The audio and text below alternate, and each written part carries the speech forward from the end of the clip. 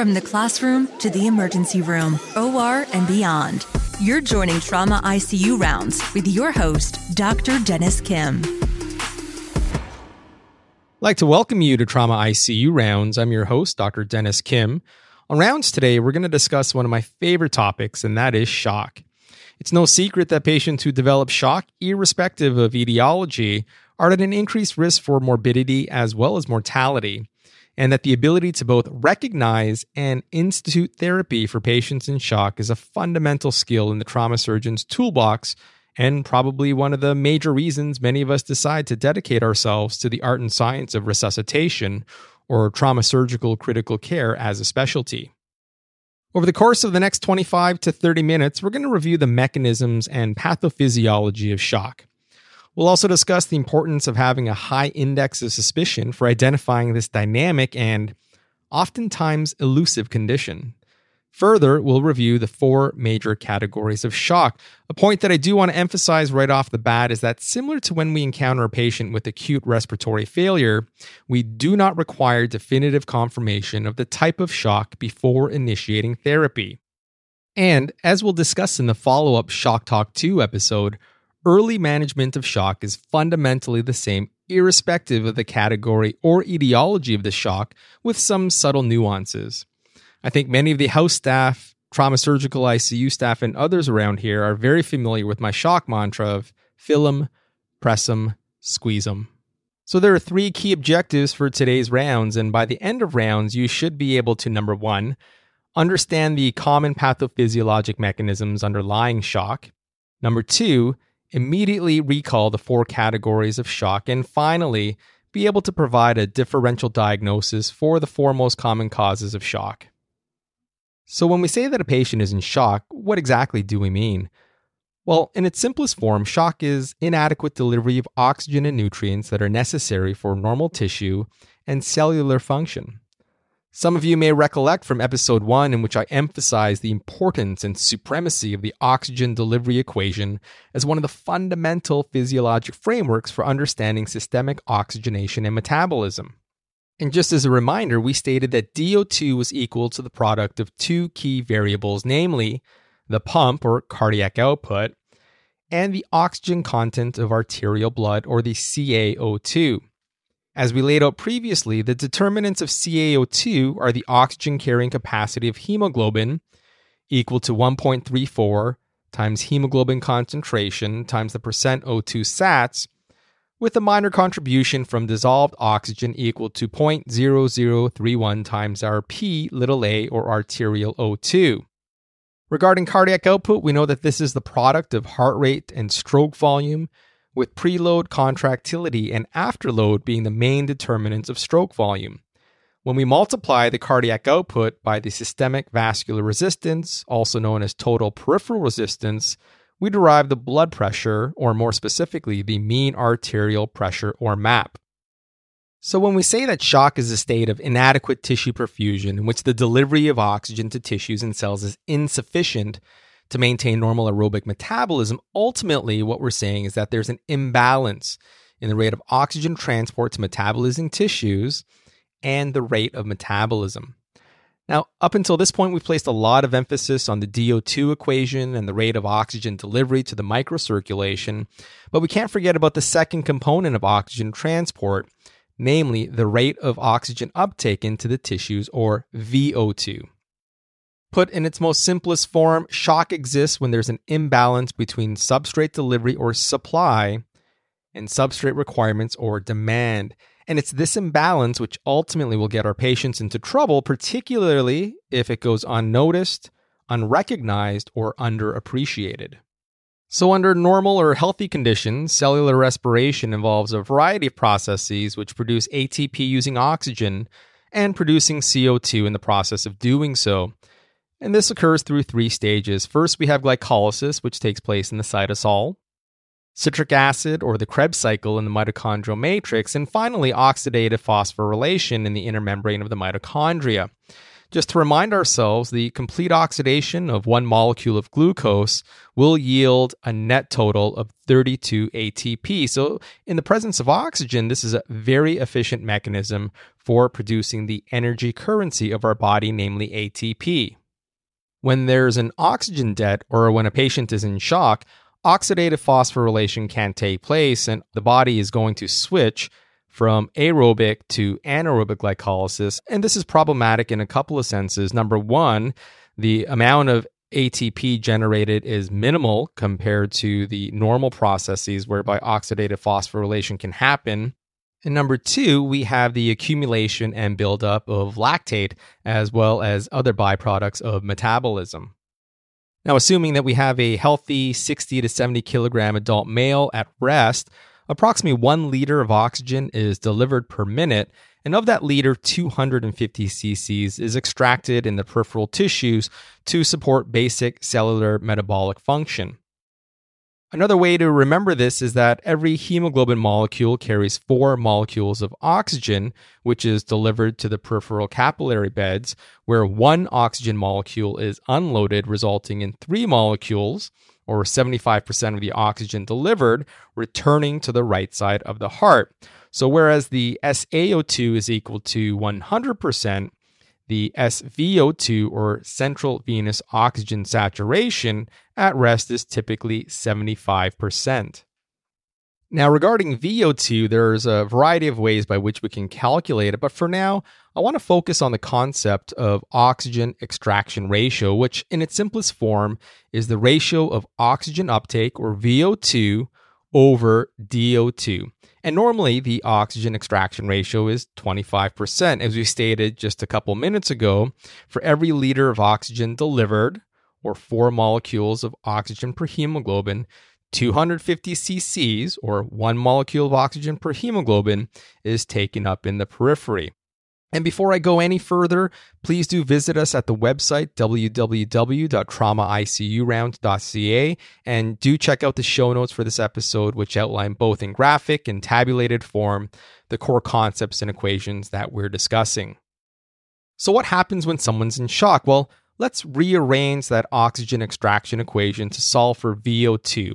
As stated, the oxygen extraction ratio is equal to VO2 over DO2.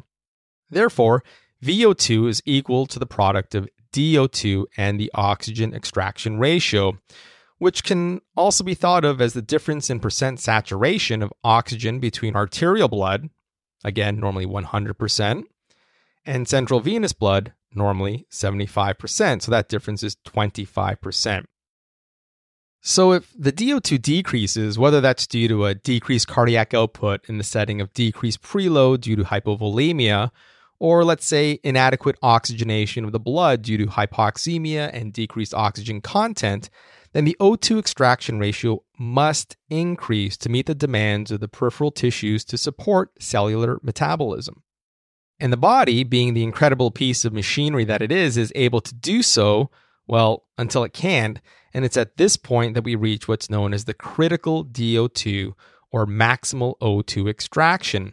Interesting, the critical DO2 is a remarkably constant parameter, irrespective of the etiology for the decrease in DO2, whether that be anemia, hypoxemia, or hypovolemia.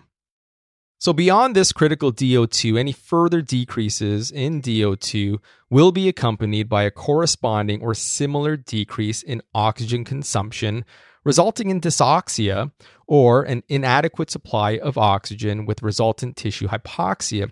And as we stated earlier, it's at this point that we flip our mode of energy production from the very efficient mode known as aerobic glycolysis to anaerobic metabolism, with a decrease in overall ATP output and generation and accumulation of metabolic waste products that ultimately need to be expelled, metabolized, or excreted via the hepatic, pulmonary, and renal systems.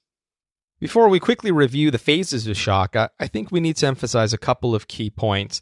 The first point I want to make is that shock is not synonymous with hypotension, and we really want to get out of the habit of assuming that because a patient has a quote-unquote normal blood pressure, that they're somehow in the clear or that we can let down our defenses. And for anyone that's ever managed a patient with an acute hypertensive emergency, I'm sure that you're well aware that these patients have evidence of end organ damage with tissue hypoxia, despite BP readings on the complete polar opposite end of the spectrum from someone with hypotension. Again, shock is a clinical syndrome or diagnosis and a high index of suspicion together with identification of what may be very subtle clues from the initial assessment and physical exam are what will ultimately guide you to identifying its presence. A second point that I want to make is that ultimately what we're interested in is flow. An oxygen delivery meeting the demands of cells, tissues, and the organs that they compromise. To date, there is no one physical exam finding or diagnostic test that provides us with a window into the microcirculation to assess adequacy of flow, which again is going to vary depending on the metabolic needs of each tissue bed and organ system. With that said, my own personal and completely unsubstantiated bias or opinion is that the skin, and in particular the presence of modeling of the prepatellar skin, does provide us with some small glimpse, albeit insensitive, to the presence of shock in our patients. Now, people do talk about the stages of shock. Personally, I don't know that there's too much value in trying to memorize or understand the major differences between these stages, which include number 1, compensated, number 2, uncompensated or progressive, and number 3, irreversible or refractory. I bring up the concept of stages mainly to point out that in general, there is a point of no return beyond which there is irreversible cell death and apoptosis without chance for recovery. Although some of this may be mediated by PAMPs, DAMPs, and the patient's own adaptive responses in the form of a hyperacute or overly aggressive inflammatory, or in the later phases, anti-inflammatory response to injury or infection, delayed recognition, inadequate source control, and therapeutic misadventures in the form of, for example, overzealous administration of crystalloids when, in fact, vasopressor and inotropic support is really what's needed, also contributes to poor outcomes. The other reason for bringing up the concept of compensated versus uncompensated shock is that this nomenclature really should replace the more vernacular stable versus unstable. Patients in compensated shock may look stable, but the act of communicating a patient's stability, I think, somehow reassures us that everything is going to be okay.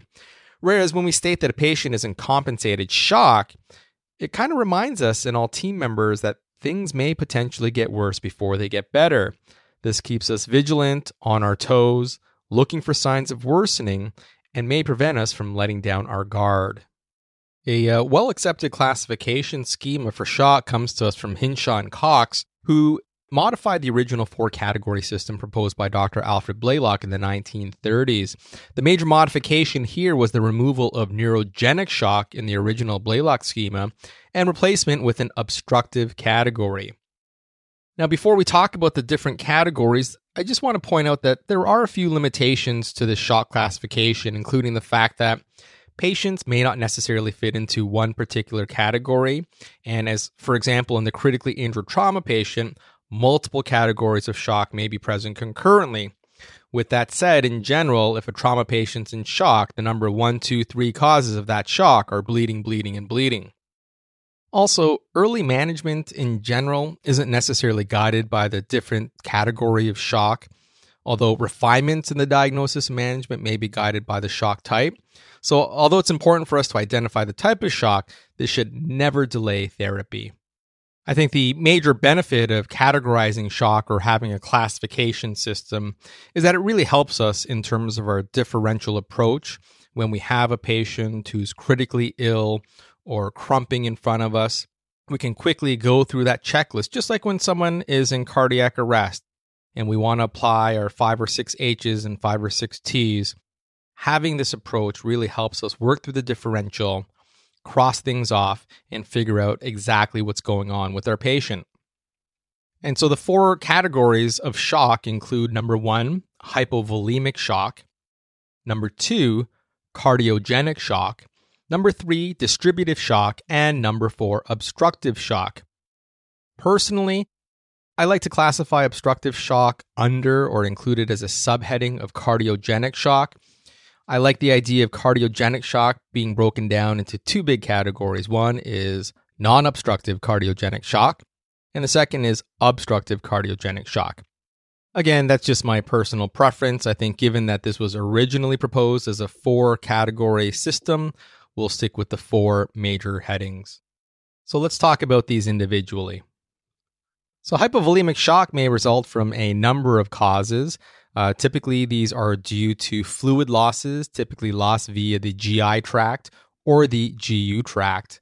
Another common cause is hemorrhagic hypovolemia, and this is certainly what gets trauma surgeons and ER physicians and nurses very excited. Patients can have non-traumatic causes of bleeding, and so whether a patient has a massive upper GI bleed due to a bleeding duodenal ulcer or a ruptured AAA.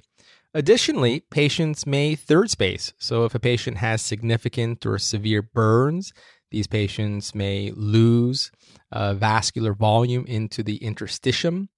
Likewise, patients with a severe necrotizing pancreatitis, for example, may also have a significant amount of fluid sequestration into the retroperitoneum.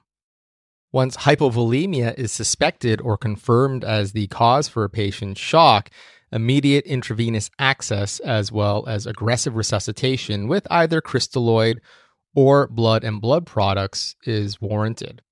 The second category of shock is cardiogenic shock, and this is where a nice anatomic-based approach will help us in terms of the differential.